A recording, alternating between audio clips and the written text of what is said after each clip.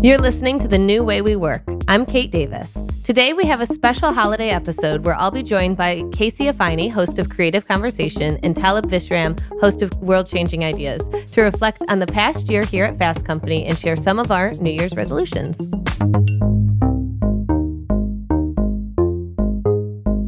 Why, hello, Kate. Hi, Casey.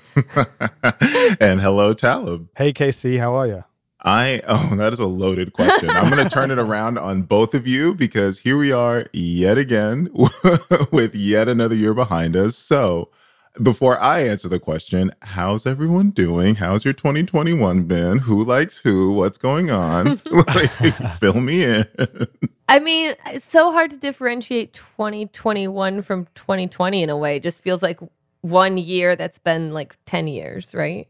Yeah, it really has. So yeah, Talib, to answer your question about how I am, that's how I am. That it all just feels like one big mush of a year. So how are you? Well, we're almost there, right? We're doing if anyone's doing an advent calendar of 2021, we're in the final stretch.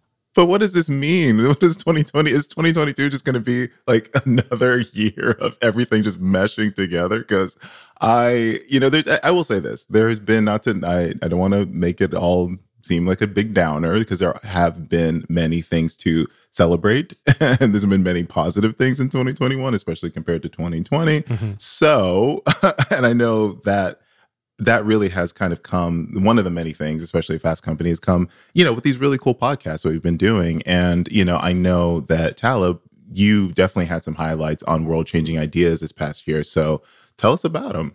Yeah, we've had so many cool innovations that we covered this year. Let me see some highlights. We talked about 3D printing in space. We had a company that is trying to extract clean water out of thin air. But I guess a huge highlight for me was that we taste tested the new Beyond Burger, the Beyond Burger 3.0, live on well, not live, we're a podcast, but on air. I had 4 cheeseburgers delivered to me at home about half an hour before we recorded. Oh I did not eat them all. I mean, yeah. So we tested the burgers and spoke to the CEO of Beyond Meat at the same time, which was really fun. Another highlight I thought was we did a roundtable with mayors who had started guaranteed income pilots in their respective cities. And I thought it was really cool to be able to get everyone's kind of individual inputs from their own cities. And then we also had a guaranteed income recipient who gave his kind of personal experience in receiving that cash. So I thought that was really insightful. That sounds fascinating, but how did those burgers taste? I wanted to ask the same thing. Did you, if it's the 3.0, did you have the 1.0 and the 2.0, and how does it compare? Exactly. I've had the 1.0. I have not tried Beyond Burger since I think it first rolled out. So where do we stand on the taste? This is the most important question. I know. Guaranteed income, Beyond Burgers. Let's dive into this. Well, it was actually new to me because I'd had the Impossible Burger. I had not had the Beyond. And it was good. I will say it doesn't taste like meat to me, but it has its own kind of pleasant taste that I liked. I can't really compare it to older versions, but I think they got the 3.0 pretty down. Okay. Now, I've been a vegetarian for decades, for a very long time. And I will say that I don't need, obviously, my burgers to taste like meat. So that's kind of an endorsement for me, is if it's just trying to taste good. Not to make this all about burgers, but... Listen, we're trying to cling to happiness here, and burgers make people happy. I will say the guaranteed income episode was fantastic. I really enjoyed that one. For sure. But yes, listen to both of them. For sure. While eating a Beyond Burger. Not this is not sponsored. But... Eat whatever you want. One interesting point that came up in the Beyond Meat interview was that plant-based meat could become like wireless phones in that they will become more ubiquitous and the wired phones that we once saw could kind of fade away. What are your thoughts on that? Well, I mean, okay, I'll say this. So I've been a vegetarian since I was 12, and oh, wow. the world of being a vegetarian at 12 versus now, which was, a little while ago.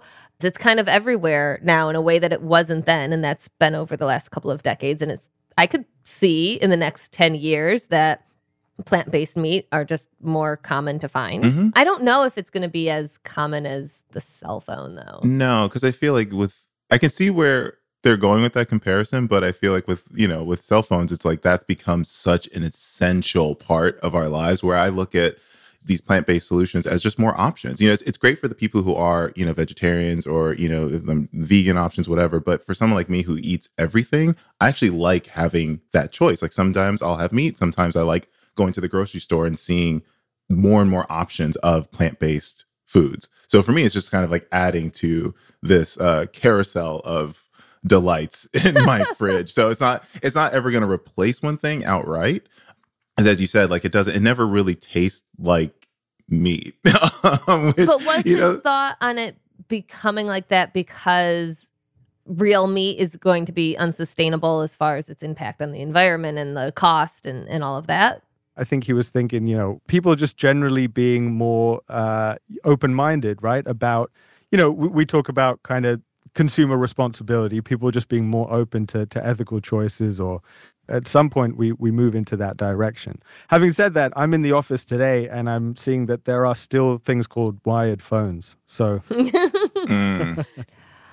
Okay, so Casey, it's your turn now. You have the great job where you get to talk to some really creative people, some really interesting people. What conversations did you have this year that were your favorite? Yeah, I mean, I had some truly amazing guests this season, but two in particular had some gems that really hit me personally. The first one was Brooklyn rapper Coda the Friend, and he was talking about unitasking, and he said, quote, "Never feel guilty for giving your energy to this one thing. If you have a kid, give undivided attention to your child. If you're working, give undivided attention to your work. If you want time to yourself, give that undivided attention." And it's so simple, but for me, I always need that reminder that it's okay to focus on one thing at a time, particularly when you're doing so many things at work. Like, I have so many plates always spinning in the air, and I always feel like I have to multitask and do everything at once. But talking to Coda and just kind of hearing it from him, it was just a reminder that it's okay to take things one thing at a time, that it doesn't make you less than, it doesn't make you, incompetent. It just means that you are focusing on one thing and you're making that one thing as good as it can be. So just the idea of unitasking was something that I was like, oh, right. Yeah, I don't have to do all of this at once, because we're so inundated with this idea of multitasking. And some people are really good at it, but I think it's okay to say, like, I just want to focus on one thing. So yeah. I feel that a lot. I mean, we've covered on my show, we've covered multitasking a lot, and like I always think, and it's so hard to not give into it, but I always think of the line on Professor Art Markman had said when we talked about multitasking, which is you think you're good at it, but it's really just doing multiple things poorly. Like you're just doing a lot bad rather than one thing good. And I think about that too, of like devoting, instead of like being distracted, like devoting all of your attention to one thing at a time. Yeah. Exactly. That's exactly how I feel. You ever have too many things to do that you actually end up doing none of them? Yeah. Yes. Well, that's what multitasking ends up being, right? And it's like that, like busy work where you're like, oh, I'm checking this and I'm checking that and I'm checking this. And then like hours go by and you're like, what did I actually get done? Right. Or sometimes I feel like kind of paralyzed by it. I look at this schedule of all the things that I have to do, and it's paralyzing because in my mind I'm thinking, oh, I have to do all this at once. And you don't. You can just break it up into chunks, or just focus on that one thing. And if that means like telling other people like, hey, I see your Slack, I'll get to you in a second, or like just zeroing in, just kind of closing out your email and like focusing on like writing whatever, like that's what I always remind myself of, that it is okay to take things one at a time. But yeah, and I think the second gem that I had from this season was from Nick Kroll, who, we know him as a comedian and the co-creator of one of my favorite shows at the moment, Big Mouth. And one of the major themes that came from our conversation was how he's hiding less behind the characters he creates and is putting more of himself in his work. And because if you think about Nick's career, it's filled with all these like outlandish characters that he's created in stand-up and on the Kroll show, but him talking about stepping more in front of his work resonated with me because as a journalist, I almost find it comforting to in telling other people's stories. But as a writer and creator outside of work, I've really been trying to build up the courage to create projects that are reflective of me. And it's been baby steps. Even in something like I paint, not any good, but I do enjoy painting, but I've never put up any of my work in my space ever. And recently I finished this pretty big painting that I'm looking at right now that if you walk into my apartment, it's the first thing that you see. And even doing that was a huge step for me, because when people come over, they're gonna be like, oh, who did that? And I can be like, it was me. So it's like, you're like, this hot new artist, maybe you've heard of him. No, oh God, even that just cringe. Like whenever this, I just hate, I've always avoided the spotlight. Oddly enough, you would think that I'm some like boisterous, theater kid, but I'm not. But I feel like it's just been baby steps of like putting more of my personal work out there as opposed to just strictly telling other people's stories, which I still absolutely love doing. But yeah, talking to Nick Kroll and him, knowing that it's been a struggle for him, and knowing that like that was a part of the reason why he created all this world of characters that we love, but it was him not feeling comfortable in putting himself in his work or putting himself out there. So yeah, that hit me in the feels, and I'm trying to be better about it. But yeah, so like I said, baby steps, this big blue monstrosity that's on my wall right now. Love you, mean it. You're great. What has been the reaction when somebody said like, oh, who did that painting? Did anyone be like, oh, KC, don't quit your day job? It's been great. It's been positive, right? No. That's it. But it's been friends. Like, I'm not inviting strangers to my house. So it's always been friends that have been like, oh, this is, but yeah. I can tell like they're genuine. Like, and there's some friends who are actual artists and they've been like, oh no, this is really cool. Like, this is great. And so, yeah, it feels encouraging to kind of keep going. So, we'll see what I have some plans for in 2022. Wow. We'll see how those manifest, but yeah, baby steps. So you're not going to turn your camera around right now, so for us to have a look. Do it. No. Oh. You know what? Tell you what. I will send this in the Slack chat. Listeners, I'm so sorry that you won't be able to, you won't be privy to this wonderful blue painting that's going to take over our Basel next year. But yeah, I will share it in our Slack. I understand that though. It's like, I think a lot of people would think of somebody who does panels and does a podcast and everything of like, oh, I don't mind being the center of attention, but that's all outward, Yeah, exactly. It's very vulnerable to like show your real something personal. Exactly. Yeah. If you hand me a mic, I'll say something. But if you say like, here, tell us it's that feeling of like just being vulnerable. And that's exactly what Nick was mentioning, is that, he wants to be more vulnerable in his work. And so, when what I do at Fast Company, it's always me being the vessel for someone else's story or, a conversation. So yeah, that's my truth. Switching up the mic for the paintbrush. Exactly. I mean, and other writing projects. Like I have a lot of things that I just want to get off the ground in 2022. So more to come on that. Little foreshadowing. TK. So now, Kate, I'm going to flip it to you. So what trends or evolutions in work life have surprised you the most? Yeah, so this year was a really big one for the podcast, actually. We relaunched in January 2021 with our new name, The New Way We Work. Before that, people may remember, we were the Secrets of the Most Productive People. So for the first 6 months of the year, we kind of treated it as like a primer into some of the biggest issues of inequality at work. Race, gender, disability, LGBTQ. And these are all topics that mean a lot to me that we've been covering in depth on Fast Company for years. So I was really excited to be able to finally bring them to life by giving the mic to people who are living and working in these areas and getting kind of new angles on things that I hadn't considered and learning really along with our audience.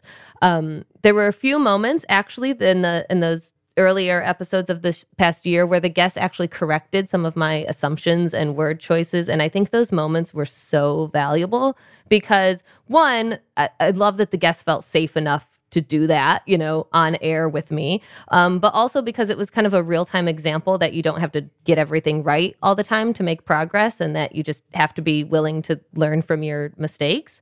There's a couple of episodes that I would bring up. One in February was called, and I'm kind of like this title, "The Toll of Code Switching and the Tyranny of Culture Fit." And in that episode, right? In that episode, I interviewed Professor Courtney McClooney from Cornell, and she broke down code switching, which I think, we're all familiar with what it is, but how it starts at like really such a young age with kids of color in school, and how it then manifests in our work lives, and how this kind of obsession with culture fit enforces these norms at work, and then subsequently the emotional toll that it takes on people.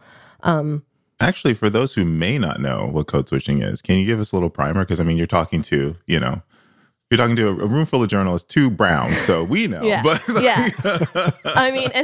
so it's a little weird for me. Like, let me explain code switching to you, Casey. I did not mean let to the put you white in the lady hot seat. explain code switching. Green book me through this, thank you. God, now I'm gonna I say swear I something didn't mean wrong, to put you in the right? hot seat. Honestly, I have not taken for granted that people know all the ins and outs of these kinds of conversations, especially after the events of 2020. Like, there's so many people that are like, oh, wow, this is a problem, or, oh, wow, this is whatever. So I really, for the benefit of listeners who may not be that familiar with code switching, I would just say, this is your topic. It's, and I'm not obviously going to like encapsulate everything that code switching is in 5 words, but it's basically changing the way that you speak, the way that you dress, the way that you act to fit with the dominant culture of where you are. So obviously in most spaces, that dominant culture is white, especially in corporate office settings. So it's just trying to assimilate yourself into the people who are around you. And it's this behavior that gets, it's a survival technique, and you learn it, from a very young age, and it's exhausting, and it takes a real emotional toll. And the culture fit part of it is, you see this so much in like the startup world, right? Of like, oh, we have to get the like right culture fit, and we have this like great culture, and this really just a code for saying like we want to hire more people that look like us. Mm-hmm. Right. So. Good answer. Did my white lady answer of what code switching is pass muster? Your woke white lady answer of it. Thank you very much. I get an official stamp of approval. So another good episode from that kind of first chunk in the first 6 months of 2021 was in March, when I talked to Professor Michelle Ryan, who coined the term glass cliff way back in 2004. And her and I talked about what happened in the last 15 years plus since she's brought this phenomenon to the world's attention. And I will explain what the glass cliff is. Just about that. That one I'm maybe a little more suited to explain, right? Because you know what a glass ceiling is. Most people exactly. do, but yeah. And so she coined this term back in 2004 because she noticed it happening. So everyone's familiar with the glass ceiling. Like, you usually as a woman can only like rise so far in the ranks, and then you hit the glass ceiling.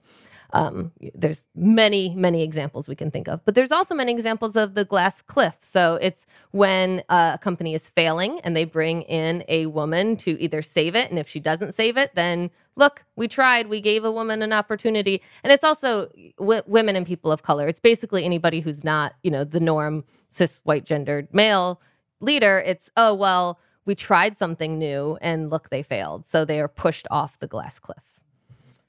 So, yeah. Wow. They often are brought in the most kind of precarious circumstances. Exactly. When they're kind of set up to fail, basically. Yeah. Switching gears a little bit, in the fall, the podcast focused a lot on the challenges and questions that we're all facing at work right now. So things like the Great Resignation, how to collaborate in a remote office. But my favorite, most recent episode from the last 6 months of the year was from December, and it has another good title. This is why your boss is so bad at his job. For that one, I had a great conversation with Dr. Tomas Chamorro Premazic, and we discussed why the people that end up in leadership positions often possess the traits that are least suited to manage and lead people. He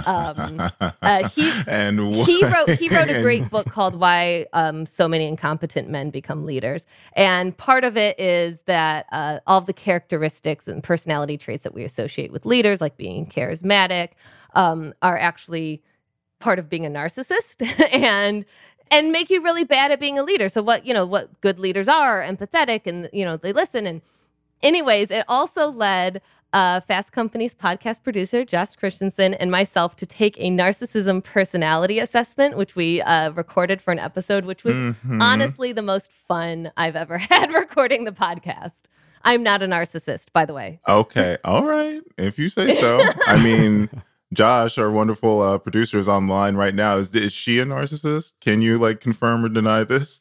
No, she's not a narcissist, and neither am I. All For right. everyone who's listening. Out of a possible 40 being the highest score, I'll quiz you. One person scored an 8 and one of us scored a 12. Who was which? Oh, see, now that you're framing it like that, I'm pretty sure we know the answer. All right.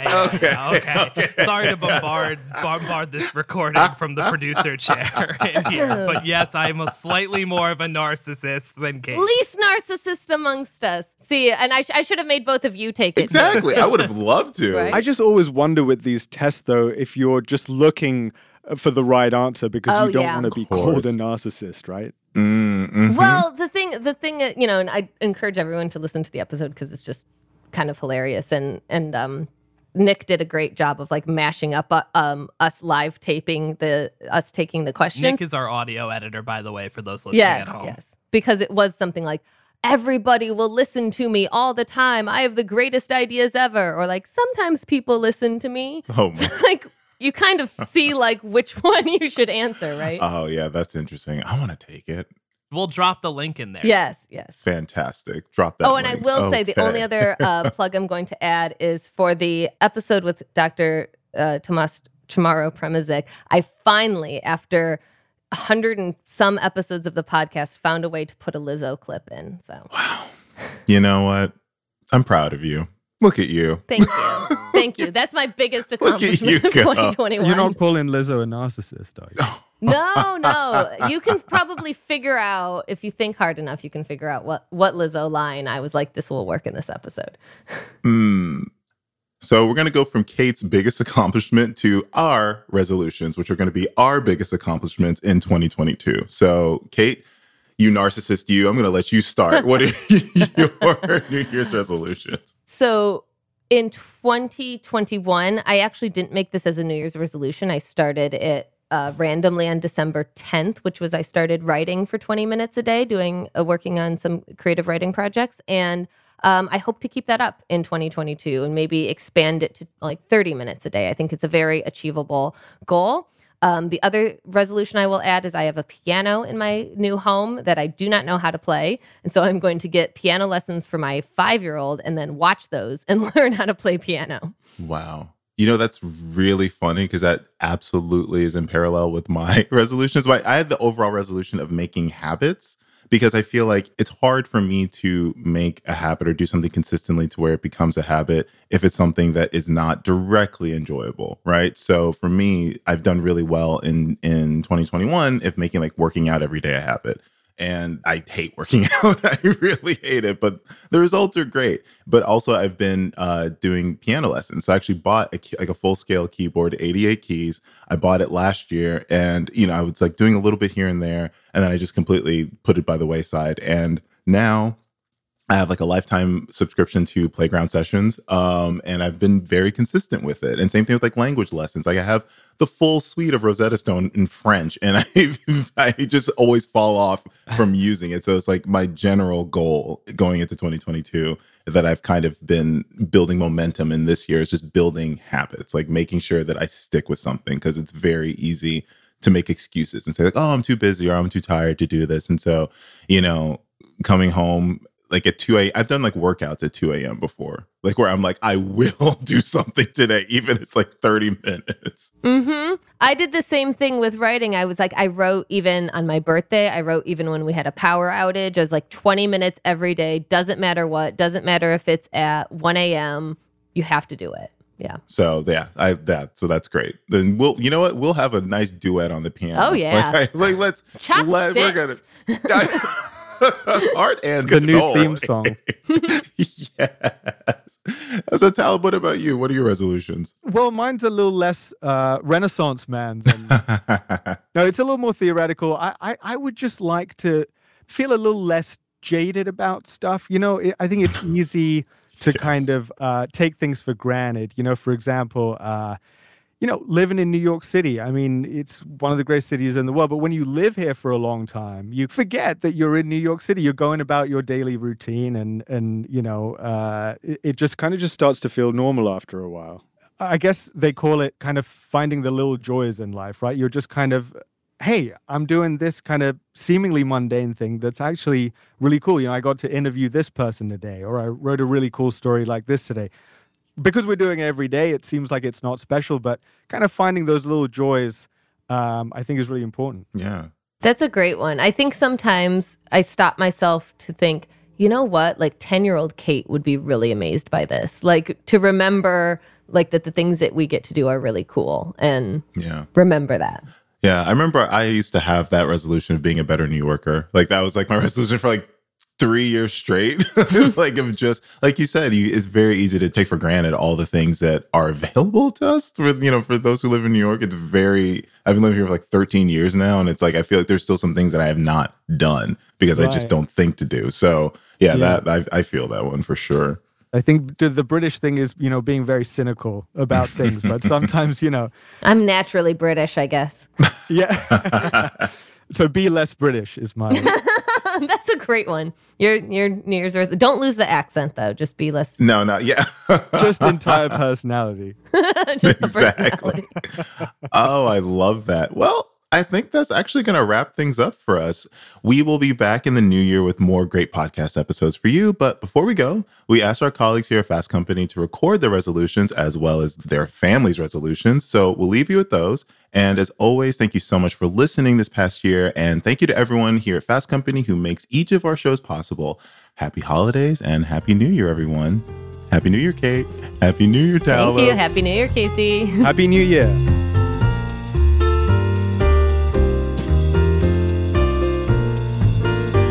My name is Emmett and I am 9. And my New Year's resolution thingy, I don't know how to say it, is to work on telling the truth more often because usually I don't, which makes people really annoyed, and then it doesn't end up well for me. For my New Year's resolution 2022, I'm focused on positivity. Basically, don't sweat the small stuff. Try to enjoy each day and have a happy and healthy mindset. My New Year's resolution is to find a hobby and to stick with it. So for my New Year's resolution, I want to speak my truth, but not hurt anyone in the process, and be comfortable with that. I would definitely say New Year's resolution is to become a better driver, because I am not necessarily the best driver when it comes to driving on the highways. This year, there's 2 things that I want to focus about. So the first one is to record things that I'm grateful for. Just writing down 3 things that I'm grateful for. My second one is to live more glamorously. Since the onset of COVID, I've just been wearing sweatpants all the time. My name is Liam, I'm 12 years old, and my New Year's resolution is to study more often and to do 10 sit-ups every day. My New Year resolution is to use more sustainable products when it comes to my business. My New Year's resolution for 2021 is to make 50 consecutive free throws. This year, I just want to continue a good habit that I started in 2021, which is kind of this devoted journal time, tea time I call it, where I just sit and have a cup of tea and I might do some therapeutic coloring or something like that. My New Year's resolution is plain and simple. Drink more water. My New Year's resolution is to walk more, drive less, and try to do my bit to save the planet. I kind of have 2. Be a better friend and family member by checking in on the people that I care about more often.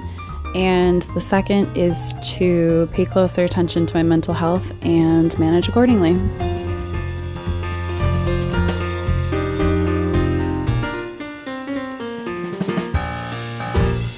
Oh, and maybe get into crypto currency